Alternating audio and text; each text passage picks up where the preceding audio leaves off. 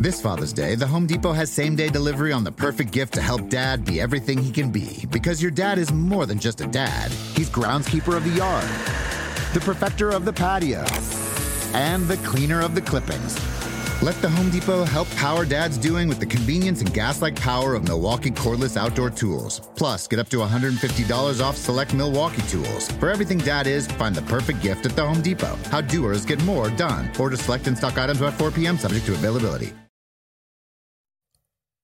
How exciting is this? My first time hosting NASCAR America in the studio. They told me Kurt Busch was going to be here, and now I realize what they meant. They mean virtually. Because, it's not a real car. It's just stand up. Hey, Kurt, what's up? Hey, Kurt, what's up? You are here. I am for reals. Oh, this is awesome. Yeah. Let's start the show then.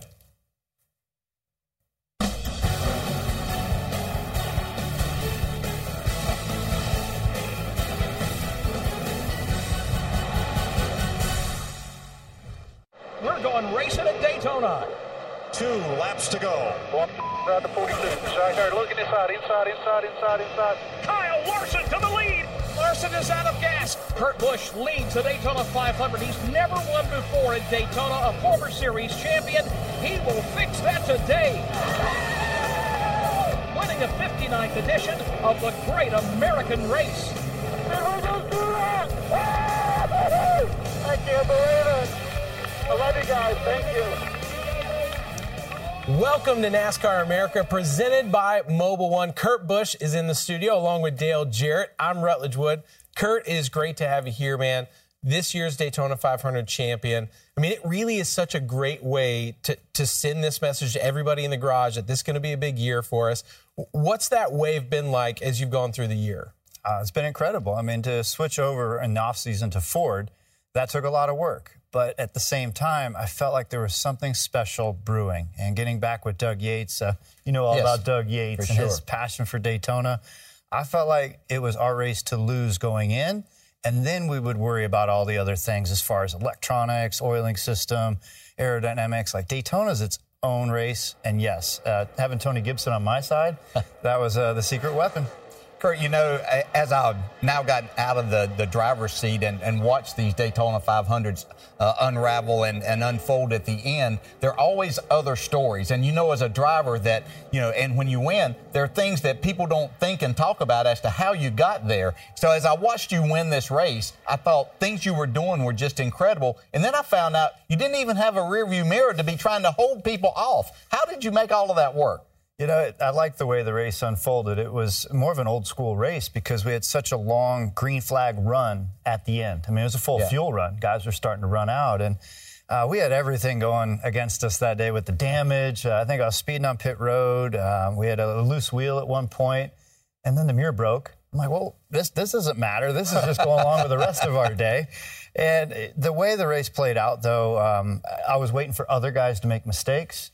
And the attrition value was really high this year because we had lower downforce with the same tire. So I figured there's going to be a lot of wrecks, which there was, and I took the tortoise approach. I was just kind of waiting for everybody to do their thing, and guys moving around at the end, and the seas parted, and there we were to win it.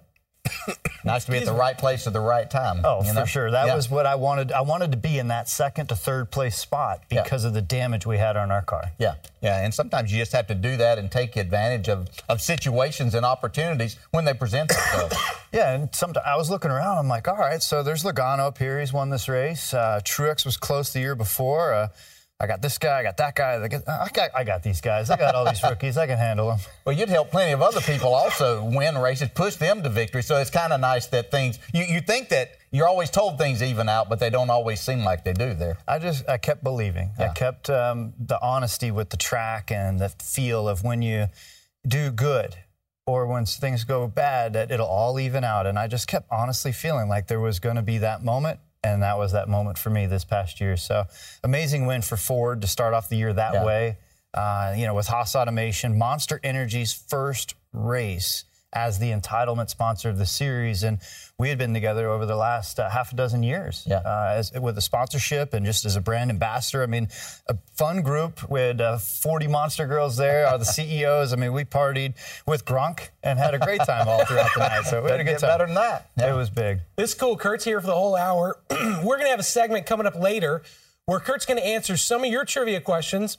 And hopefully some of you watching can contribute. So I'm getting choked up just getting so emotional about your win. Thanks, Rod. You can tweet any type of trivia question to our NASCAR on NBC Twitter page using the hashtag AskKurt. Now, as we look at the Monster Energy Series playoff picture, Kurt is among the 10 drivers that have virtually guaranteed a playoff spot, with Martin Truex Jr. leading the way with 28 playoff points, 3 race wins, and 13 stage wins. A few weeks ago at Daytona, Kurt talked about Truex building his playoff advantage. You can just sit there and almost lollygag all the way to Homestead with as many playoff points as he's accumulated. Kyle Larson can almost do the same thing. Or whoever has those bonus points, they can just kind of cruise in a small way through some of the rounds of the playoffs. So we'll see how it all plays out. We know that we need to accumulate more bonus points to be competitive and to be one of those final 4 at Homestead. So, Kurt, when you look at it and take these new format and the points, how much strategy is in every week? Well, I mean, with the way the format was with 3 races at a time, and you have to get through those 3 and advance to the next 3, with these playoff points going with you now, what you accumulate through the regular season is a huge difference maker, because let's say you get to that round of 8 and you have a bad race at Martinsville, which we've struggled at Martinsville, and Truex has got 30 points, and we have 5. That's 25 positions. He's already ahead of us. And so that's what I'm referring to when you can kind of cruise, because when you're a top 8 team, you're the best of the best. Yeah. Really, there's these 8 guys that can win any given week, 12, 16, okay. But those 8, man, if you're one of them and you have 25 bonus points more than the next guy, you're almost going to Homestead already. So does that change your approach as a driver when you get in these situations? But I say that, but then you still can't try to manufacture this unless you have the car to make all of that happen. There's 2 key things, though. But if Truex gets wiped out and now all his bonus points are gone, it's a whole new playoff atmosphere. If Larson has trouble or whoever's up there with those bonus points. But for us on the 41 car, the biggest thing is race wins. That's how you gain more bonus points that go with you to get to the final race in Homestead. Is there any different pressure, do you feel like, thinking about the segments, or is it still just all the race win? There's the segments, but still the race win, it's 2/3 of the points are handed out at the end, and I really like trophies at the end. I mean, those are way cooler than a green and white checkered flag stage win. Yeah, when you look at everything that y'all had to do to get ready for this season, I mean, coming out and winning the Daytona 500, that was great. Everybody said, the switch to Ford, no problem at all. It was after that when things started to be a little bit different for you with new chassis and a different body and a different engine. And Harvick almost won Atlanta earlier this year, and I think it was the adrenaline and all the hard work that SHR put in, and we're still putting it in every day, but yes, it was that, okay, now we're settling in, that West Coast swing. I might have earned 5 points all 3 of those weeks. It was tough. We had electrical issues, and then we had the tires, the way that Goodyear was making them with the same code, they felt different. But then the aerodynamics, that really started to come into play. So it took us to about Charlotte, the Monster Energy All-Star race, to really get our arms around everything. And now I feel like we go to the track each week to lead laps and to be competitive. And that's what makes this season so fulfilling, is winning Daytona was wonderful, but working hard every week at short tracks, road courses, and the super speedways, all of it together with a new manufacturer with Ford. That's what's been so exciting about this year. Yeah, and the driver lineup changed too. One of your drivers, championship drivers, Tony Stewart, who was an owner, but is now just the owner. And then you bring in Clint Bowyer. How's that transition worked out for you, and what has Clint brought to the team? I thought it was an upgrade in the ownership category for sure. we have Stewart focused 100% on the ownership side. And with Bowyer, he had a tough couple seasons, and he was ready. He was anxious and roaring to go. And that bumped up Harvick's performance. Myself and Danica's throwing in that new blood all gave us that extra energy to go and what are we going to achieve next as a group? So I think we upgraded in all these different areas, and it was just a matter of finding those little small difference makers. Was it weird not seeing Tony in that capacity anymore? It was early on. You know, he was our brand ambassador at Stewart-Haas Racing. You know, you thought of Mobil 1, you always thought of Tony, and Bass Pro, Tony. All of our sponsors circled around him, and he's done an incredible job to be a leader, you know, full-time now owner, but as our driver owner, he was incredible in that 14 car. For sure. Now, a little news today that I will try not to mess up because Carolyn is so good at this. NASCAR announced today that the new president of the Roller president, Brent Doerr, has been promoted effective immediately. Now, Doerr was hired as NASCAR's chief operating officer in December of 2013. He becomes the fourth president of NASCAR. Mike Helton served in that capacity from 2000 until his promotion to vice chairman of NASCAR in 2015. Now, coming up, we got Parker Kligerman is in the house. He's here, and he's going to get Kurt in the simulator so Kurt can show us why he is so good. Dale and I'll pull up a chair and try not to distract him too much. Exactly. NASCAR America is brought to you by new Mobil 1 Annual Protection. Proven protection for 1 full year.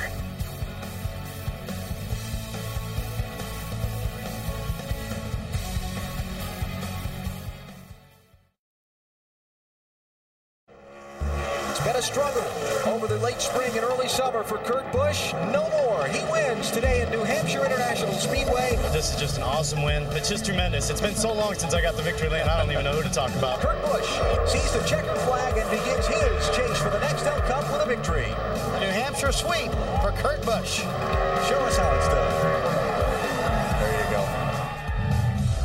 New Hampshire is one of 7 Monster Energy Series tracks where Kurt Busch has earned multiple wins. Should he get win number 4 at the Magic Mile this weekend, he'll tie our own Jeff Burton atop the track's all-time win list. And for more on this weekend's track, Parker is at the simulator with Kurt. Take it away, Parker. Thanks, Rod. I'm actually over here just taking a little bit of notes at this time because I'm watching a master of this place get around here in the simulator. And Kurt, I'm watching you go around here. And when we were teammates at Penske, I remember going to a test at Milwaukee, which is a flat track, kind of like New Hampshire. And you were amazing at hitting the same points in the same lap times within tenths of a second. What do you focus at New Hampshire on to be able to do that? Just being smooth. I mean, you find reference points. This track's fun because you have those braking zones going into the corners where there's markers, and you just pick them up like a checklist each time you go through there. All right, I'm lifting, and then I'm going to get on the brake here. And then I like how there's always multiple lanes at New Hampshire. I'm going to aim for this middle lane, which is the preferred, and this is where the most speed is. But if you really want to make passes, you got to be good down here on the flat and drive up off the corner. Hey, Kurt, you were talking a while ago about the Daytona 500, the attrition rate there with less downforce. I see with this small spoiler on the back this weekend, I can foresee a lot of brake, tire bead issues, things like that, and even cars getting really loose down on the inside on the entrance trying to make a pass. Yep, you said it exactly right. This loose entry coming down into the corner trying to look underneath somebody, you're going to see loose in and guys getting up into each other and washing up. Loose clear entry. there. Yeah, clear. Thank you, sir. I'm going to fill in for Tony Raines in the simulator here, if you don't mind. So, look, I was too busy listening to you guys talk, but I think loose entry is definitely going to be the biggest thing to fight. And you mentioned that loose entry, how flat this place is. You've won multiple races here, as Rut said, but in the recent years, it's maybe been a little bit more of a struggle. Has this place changed at all? Has it been a difference with the downforce that you haven't as much liked in the cars, or what's been the biggest difference for you in the last couple of years? The biggest difference is it's all about restarts and short run speed. The races that I won, man, we'd have long green flag runs and a green flag pit stop, and you'd be out there for 120 laps plus. Now, I mean, it's all about 40 laps at a time. That's all you're racing pretty much at New Hampshire. 40 laps, you're pretty much going to have another restart. Kurt, as I'm watching you wheel this thing, I'm realizing, Dale, did you ever have a simulator, or was it like the Kyle Petty NASCAR game on Nintendo? That was what it was, yes. And I wasn't even good at that. So if this is what it took, I'm not sure I would have ever made it. But, Kurt, this has become a big part of what drivers do to acclimate themselves to the different changes of cars and tracks. Yeah, it's a good tool to use. You have to use it with an open mind because there's not any tire buildup, tire drop-off, air pressure builds. The tires are the toughest thing to simulate in a simulator. But racing lines, other cars, getting your bearings, correct again with the different characteristics of a track, absolutely. Simulators are a great tool. Would you have used this if this was available when you were coming up?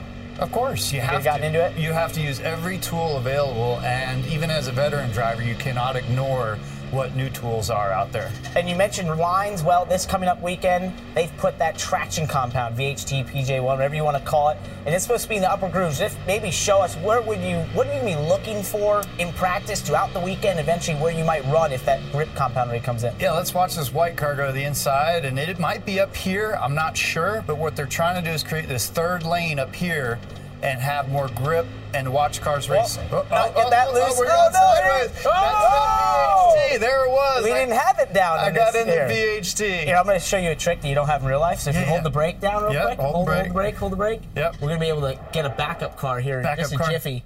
I think the crew chief, Tony Gibson, would want to have that. Boom. That same easy button, I think.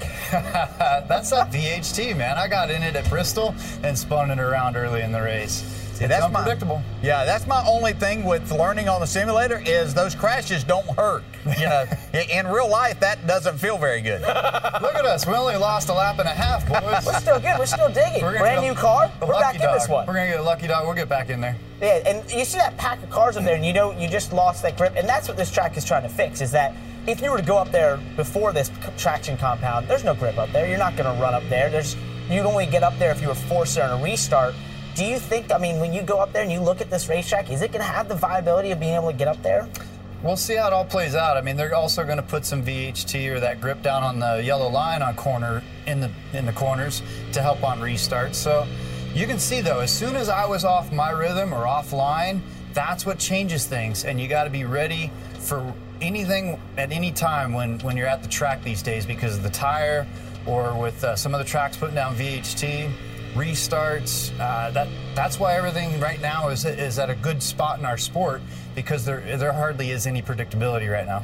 Kurt, where you are in your career, how often are you using simulators, and what tracks in particular do you use those for?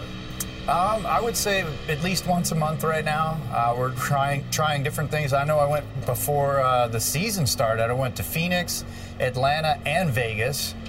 Just to help the engineers settle some issues with some of the setup ideas. We went to Sonoma to double check on some of the gear ratios. We'll do the same thing for Watkins Glen, playing with some gear ratios. But there's also Boyer, Harvick, Danica, everybody's helping out at SHR, and we do it at the Ford Performance Center. So all the Ford drivers are over there chipping in, making the simulator better, and making all of our Fords better. Hey, Kurt, you brought up, and you're in a racing mode right now, but talk about the restarts and the difficulty of them. And hey, they've always been difficult on this flat track, but with double file restarts now and having to get everything that you can get to make up time. And one strategy that you use on one restart might not work on the next because you taught that other guy what you just did, or they saw it happen, or they're trying something different. You just have to find the right holes, go with your instinct, and be able to make up ground. And you can't do it, though, in a panic. You get in a panic and you try to go for too much, you end up backed in the fence pretty quick at Loudon. I think we found the secret. If you're talking and able to pass this many cars as you are right now in the simulator, you're going to be really good this weekend. There's so many voices in my head when I'm at the track. You guys are just kind of like blending in with the rest. All right, we found the secret for him here. That's well done, Parker, right there. I like your style. Coming up, we want you, the fans, to provide us with some trivia questions. He's in the wall. I didn't do my job. Spotter let me down. I'm fired already. Send us those questions. Use the hashtag AskKurt. He's going to attempt to answer those later in the show. Now, both Kurt and DJ earned the right to be called Cup Series champions. And with being champion comes a chance to make an impact on the sport. We'll discuss that next on NASCAR America.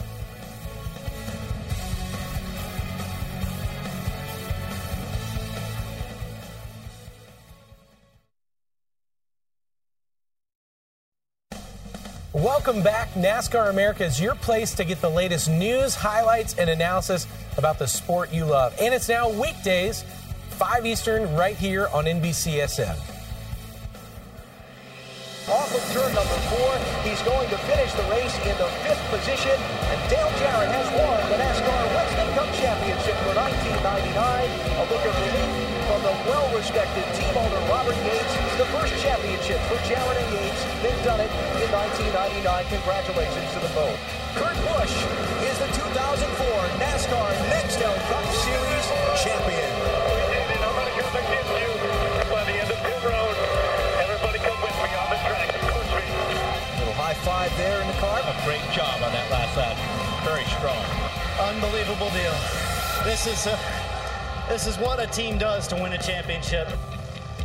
It's not every day you get to hang out with a pair of NASCAR champions, especially ones that offer you a cough drop. But our guest, Kurt Busch, became the first champion of the sports playoff era when he won the title in 2004. That came 5 years after Dale Jarrett joined his father, Ned, as a champion at NASCAR's top level.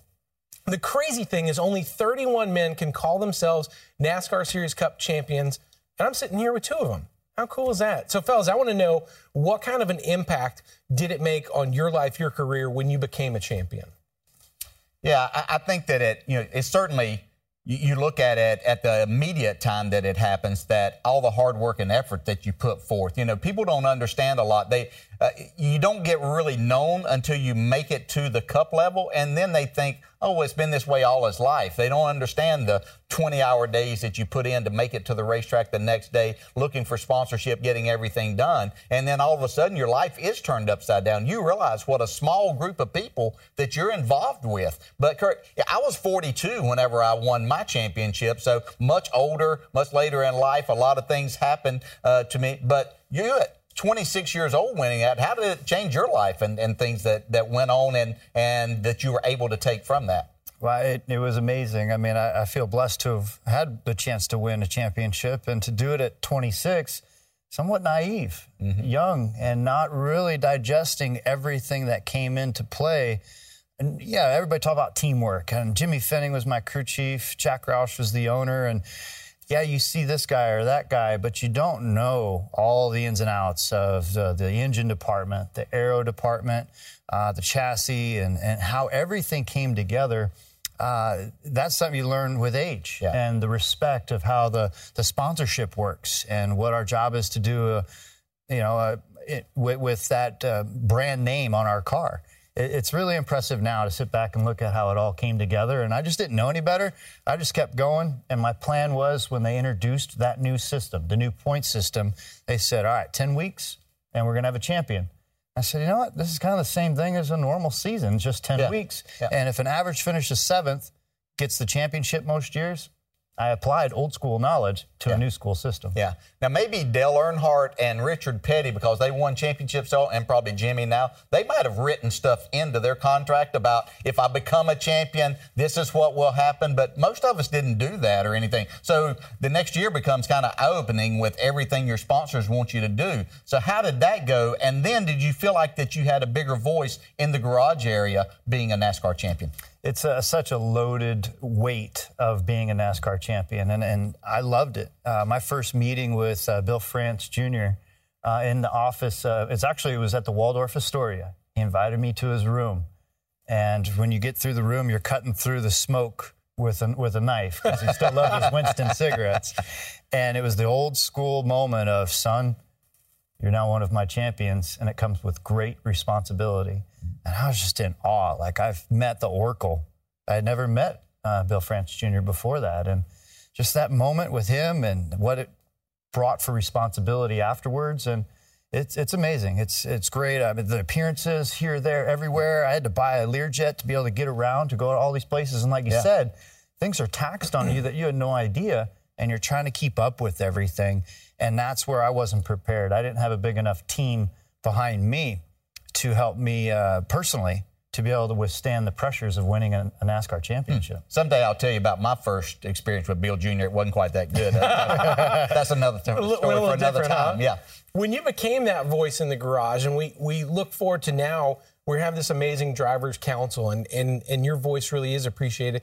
You know, for you as a driver, what's that like to have a voice on cars, and what happens? And yeah, I didn't quite finish that question properly with having that voice. For me, I was still shy. Really, I was. My interviews or my driving style might not have shown that, but I was still shy and trying to understand the business aspect of it all. And I went and met with Roger Penske after that and started racing for him. And I didn't necessarily want a voice, but I wanted to give my input on where I could as a driver, as a champion driver, mainly from the cockpit, from the racing side on either downforce or tires. Safety was definitely starting to come into play by then, and we're all great beneficiaries of the safety movement in NASCAR, and it's great to have had that put in place for our generation of drivers. But I didn't want too much of a voice, but a guy like Brad, he was a great champion in 2012. He likes to be that guy, to be behind the microphone, championing different movements within our sport. And certain guys fit it, some guys don't. There's other quiet guys, and then there's other business type guys. Okay, so you brought us there. So let's talk about what Brad had to say Saturday night after the race. I'm sure you've been made aware of it or heard it. Your thoughts on the car that you're racing right now and the challenge that you may have. And as a driver and the Drivers' Council, is this something that y'all discuss? Sure. I'm not in the council, but I get the feedback from all the members, and we're all there to try to help. All of us have a responsibility. As a champion driver, you have a responsibility to take the sport to its next step. And I think what Brad was talking about was the way that we wanted lower downforce as drivers. We wanted a simpler type of assembly of the bodies to where there's not as much template manipulation. Then what we agreed upon, I thought, with NASCAR and the owners was a softer Goodyear tire.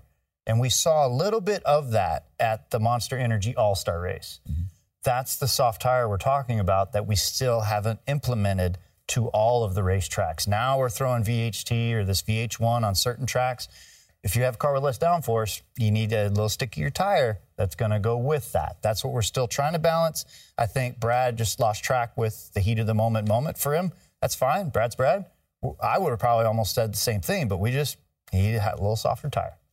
Yeah, it's kind of, Goodyear's almost in a tough spot, especially a place like Kentucky that had to repave last year and then the repave for this year. So it puts them in a tough spot. But I see where the driver, to put on a good show, you have to feel like that you can attack with these race cars to give the fan the show that they want. And at the same time, Goodyear's got to build a tire that's conservative enough to not have blowout issues and to have right front impacts because your right front's blowing out. So big, heavy cars, let's get some weight out of them. Let's get some softer tires on there, and I know we can all do a better job. Drivers, NASCAR owners, and the fans. The fans are important, too, with their feedback. Yeah.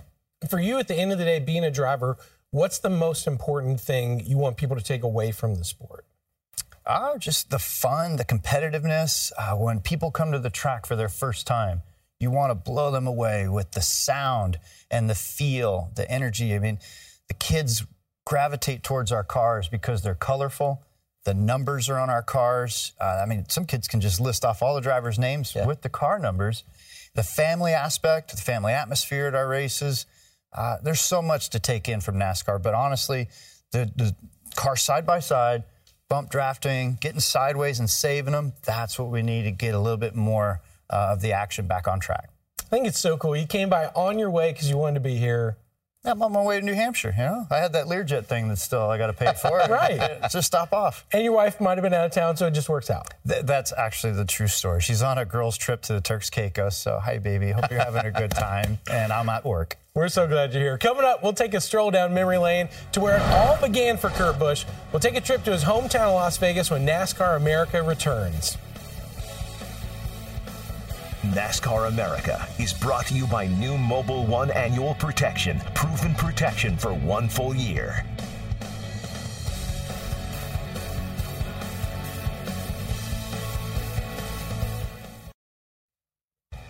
New England will be the center of stock car universe this weekend, and the action actually begins tonight in Vermont at Thunder Road with our buddy Ken Squire. The Governor's Cup 150 features a lineup that'll include Kyle Busch and Phil Scott, who just happens to be the actual governor of Vermont. Last week, Scott became the first sitting governor to win a stock car race. Now, that's cool. Kurt and Kyle Busch got their start in racing at short tracks like the Bull Ring at Las Vegas Motor Speedway. Now, Kurt, you got a couple wins there in the former NASCAR Southwest Series. What was it about that made it so special for you to win there? It was just the time at the track with my dad and my mom. My mom, she was the girl that would give you the wristbands when you check in. She was timing and scoring when we were all qualifying, and then she was at the pay window afterwards volunteering. And my dad was a racer, and there was always a car in the garage, so it was just fun to go to the track and do it as a family together. And then little Kyle started coming up and racing as well. So I looked forward to Fridays and Saturday nights at the track. What was your earliest memory of being in a race car or at a racetrack? My earliest memory was I was probably 2-3 years old and in the grandstands. And I honestly, 2-3 is pretty early, but I remembered this one track. It had an X in the middle of it. And when I was 10 years old, got to this track in Southern California called Orange Show Speedway, that X wasn't there. And I go, Mom, I thought this was the track that had the figure 8 in the middle. And she said, no, that was Craig Road Speedway, and you would have been about 3 years old. So, I mean, cars, the racetracks, and the memories of going all through my childhood. I mean, I was that goofy kid underneath the grandstands goofing off while the races were going on. But when my dad was on track, we were there. We were watching, and we were making sure we were rooting on for him. There was a time period for you where you weren't sure whether racing was going to work, and it was really trying to figure out, do I need to keep a full-time job? Do I need to go full-time racing? How did you make that balance work? I was actually, Mom said school before racing. And so she made sure that good grades were coming in on the report card. I actually went to University of Arizona. I went to college and studied pharmaceutical, but I was just a freshman taking core classes. But I don't know why I chose pharmaceutical. But I was starting to struggle a little bit in school, came back to Vegas. I was racing more and more and more. And the night when I knew I wanted to be a racer was after I was just finished a graveyard shift working for the city of Las Vegas as a plumber, more or less. Got to the track and won in my first ever late model stock race. So I did the dwarf car stuff, some modifieds, but that first night when I won in the late model car in my first race, boom, that car there, that's when I knew I wanted to be a stock car driver. That was the moment. That was it. I mean, jump out, you're in victory lane and struggling in school, working the graveyard shift, and oh yeah, this is going to be great. I think the check probably was for $110, but it still was the best feeling in the world, winning that first late model race. Now, when you went back and started racing, at some point you went back to that department, to a bunch of those guys that helped support you. What was that like for you to go back and tell those guys thanks and bring them pizza, I think? Check this out. I mean, so I was racing late models in Vegas, and I got a ride with Jack Roush's truck team. And I didn't want to lose that job. I mean, it was $18 an hour. I thought that was pretty good. That was a big deal. Yeah, for 20 years old. And so I asked my supervisor for a leave of absence. I just kind of Googled it. Or smart man. Maybe not even Google back then, but I asked for a year leave of absence just in case the racing thing didn't work out. And so the truck series went really well. I was rookie of the year and won a few races. Got the Cup series that year. I remember starting next to Dale Jarrett at Dover in my first ever Cup start. I mean, they just went that way and I was going that way. But I went back to the Water District to tell the supervisor, thank you for keeping my job open for me. I'm not going to need to come back. But I brought pizza and soda for everybody to just say thanks for all that they did to help me at the Water District. That's huge, man. We need to do Racing Roots with you, I think. We should. You still doing that show? Yeah, you want to go? Is NBC hosting all that good stuff? Yeah, but can we bring Kyle and Dale? Because Dale seems jealous. I think he wants to go sometime. Absolutely. I would love to do that. That's so much fun to go back to Vegas. We'll take you to the pizza parlor. We can go In-N-Out Burger. We'll show you around the track. You had me at In-N-Out. I was there. Dale's in for In-N-Out, too. Now, you're not the only athlete in the Busch household. Your wife, Ashley, is an accomplished polo player. So tell me a little bit about kind of getting to know that sport and her playing it. What's that been like for you? She's an amazing athlete, and she's hardcore about it. And she's actually got an endorsement now with U.S. Polo Association with their wear as far as their apparel. And for her to be a female and brand ambassador with USPA, there's some bragging going on at home, you know. For sure. Yeah, she rides the horses so well. It's like watching art when she rides and plays.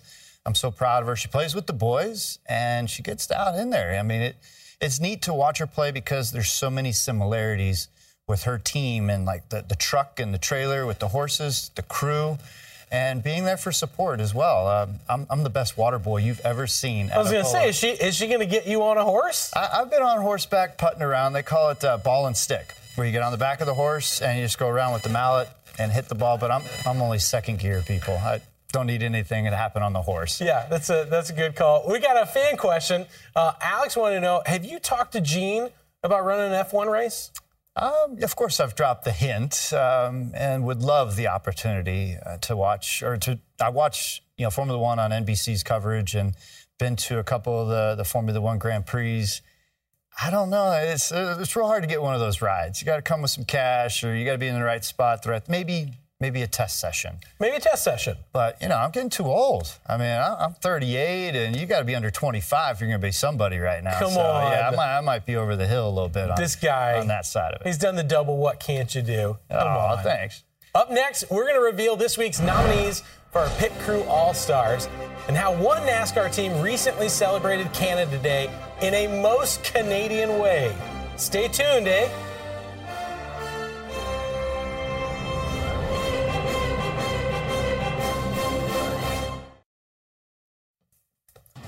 Stage 13 of the Tour de France is on NBCSN. The shortest stage of this year's tour is sure to be packed with fireworks for Bastille Day.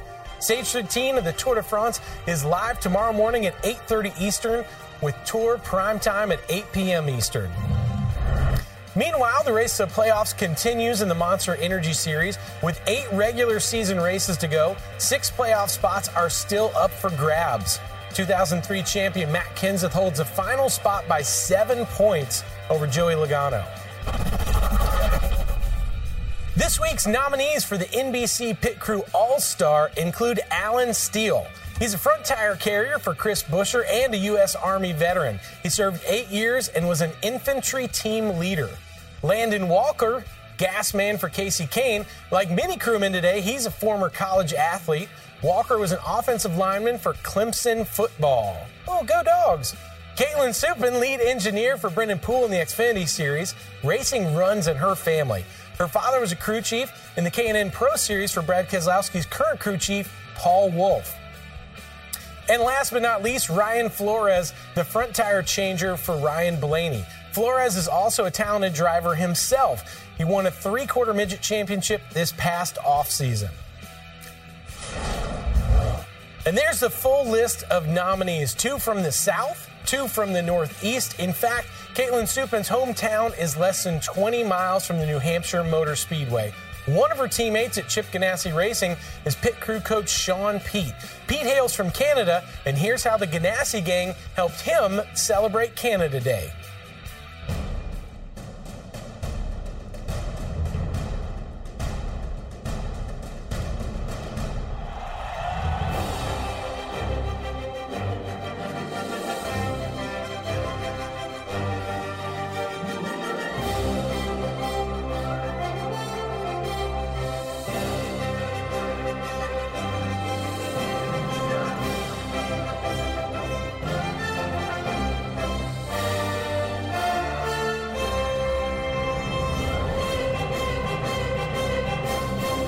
Well done, Ganassi. That's how you do it, eh?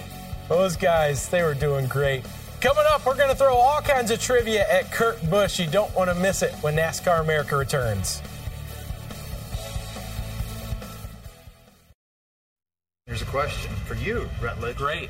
So now I'm asking the question. Okay. If you could trade lives with anyone for an entire day, who would it be? Ooh, anyone for an entire day. Do we want to narrow it down to NASCAR or just anywhere? Okay, great question. Let's narrow it down to NASCAR. Okay. Who could you be? You know what? I think I'd want to be Mario Andretti. I thought he was going to say me. Kurt is back in the simulator, and we're going to put him through a test of mind and body. Kurt, you're going to do 5 laps around New Hampshire Motor Speedway and try to answer as many trivia questions as you can. Are you ready? Sure, okay. Parker, fire it up. We got this. All right, so once you cross the start-finish line, I'm going to start with these trivia questions. We got some coming into us from some fans out there, so we'll wait till you cross the start-finish line and see how many of these you can answer. You got to think like a driver, you know? Sometimes you got to talk. Here we go. Mike from Richmond asked, what was the original name of Richmond Raceway? Richmond International Raceway. Wrong. It's Atlantic Rural Exposition Fairgrounds. Alan asked, during the 04 finale race, what would occur to your car that almost cost you the championship? The wheel broke. Correct. Where was your crew chief Tony Gibson born? Daytona Beach. Correct. Who got the game-winning RBI for the Cubs in the Game 7 of last year's World Series? I'm supposed to know this, but I don't. Move on. Miguel Montero. Yeah. Which Las Vegas arena will host the Floyd Mayweather Conor McGregor fight? The MGM Grand. Nope. T-Mobile Arena. Oh, those new guys. You should know this one. How many F1 drivers race for Haas F1 team? 2. And who are they? Oh, Grosjean and Magnussen. Yep. Well done. What fruit garnishes a Shirley Temple? Cherry. What actor played Ricky Bobby in the Talladega Nights? Will Ferrell. Correct. What is New Hampshire Motor Speedway's nickname? The Magic Mile. Correct. We'll give you that one. How many seconds are in 2 minutes? 120. Nice. Name 3 Star Wars characters. Darth Vader, Luke Skywalker, and Han Solo. Well done. Which one of these is not a NASCAR and NBC pit reporter? Kelly Stavis, Monica Seles, or Marty Snyder? Monica Seles. Well done. Well, I want to say Marty Snyder. Right? Yeah. Well, true or false? The Cubs made a trade today for a pitcher from the Chicago White Sox. I heard it's true. Yes.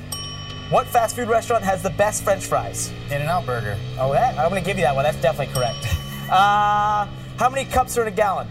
There's 8 cups in a gallon. Nope, 16. I just learned this today as well. Which NASCAR track is in the Finger Lakes region of New York? Watkins Glen. Well done. Which person in this studio had a son recently drafted by the Baltimore Orioles? Dale Jarrett. That's Dale correct. Jarrett did. Well done. Congrats to him. What NFL team is moving to Las Vegas? The Raiders. And how many players are on a polo team? 4. Nicely. What WWE legend plays Luke Hobbs in Fast and Furious franchise? Pass. Oh, Dwayne The Rock Johnson. Oh, yeah. And the last one, how many times did he finish second, or how many times did you finish second in the Daytona 500 before winning in 2017? 3. Well done. Correct. Kurt. I'd say that was impressive, guys. That's pretty solid. Dale and I have a couple bonus round ones. Go ahead. What was Zach's last name on Saved by the Bell? Zach Morris? Yes! Yeah! Woo! How about that? I look like Zach. Totally. Wow.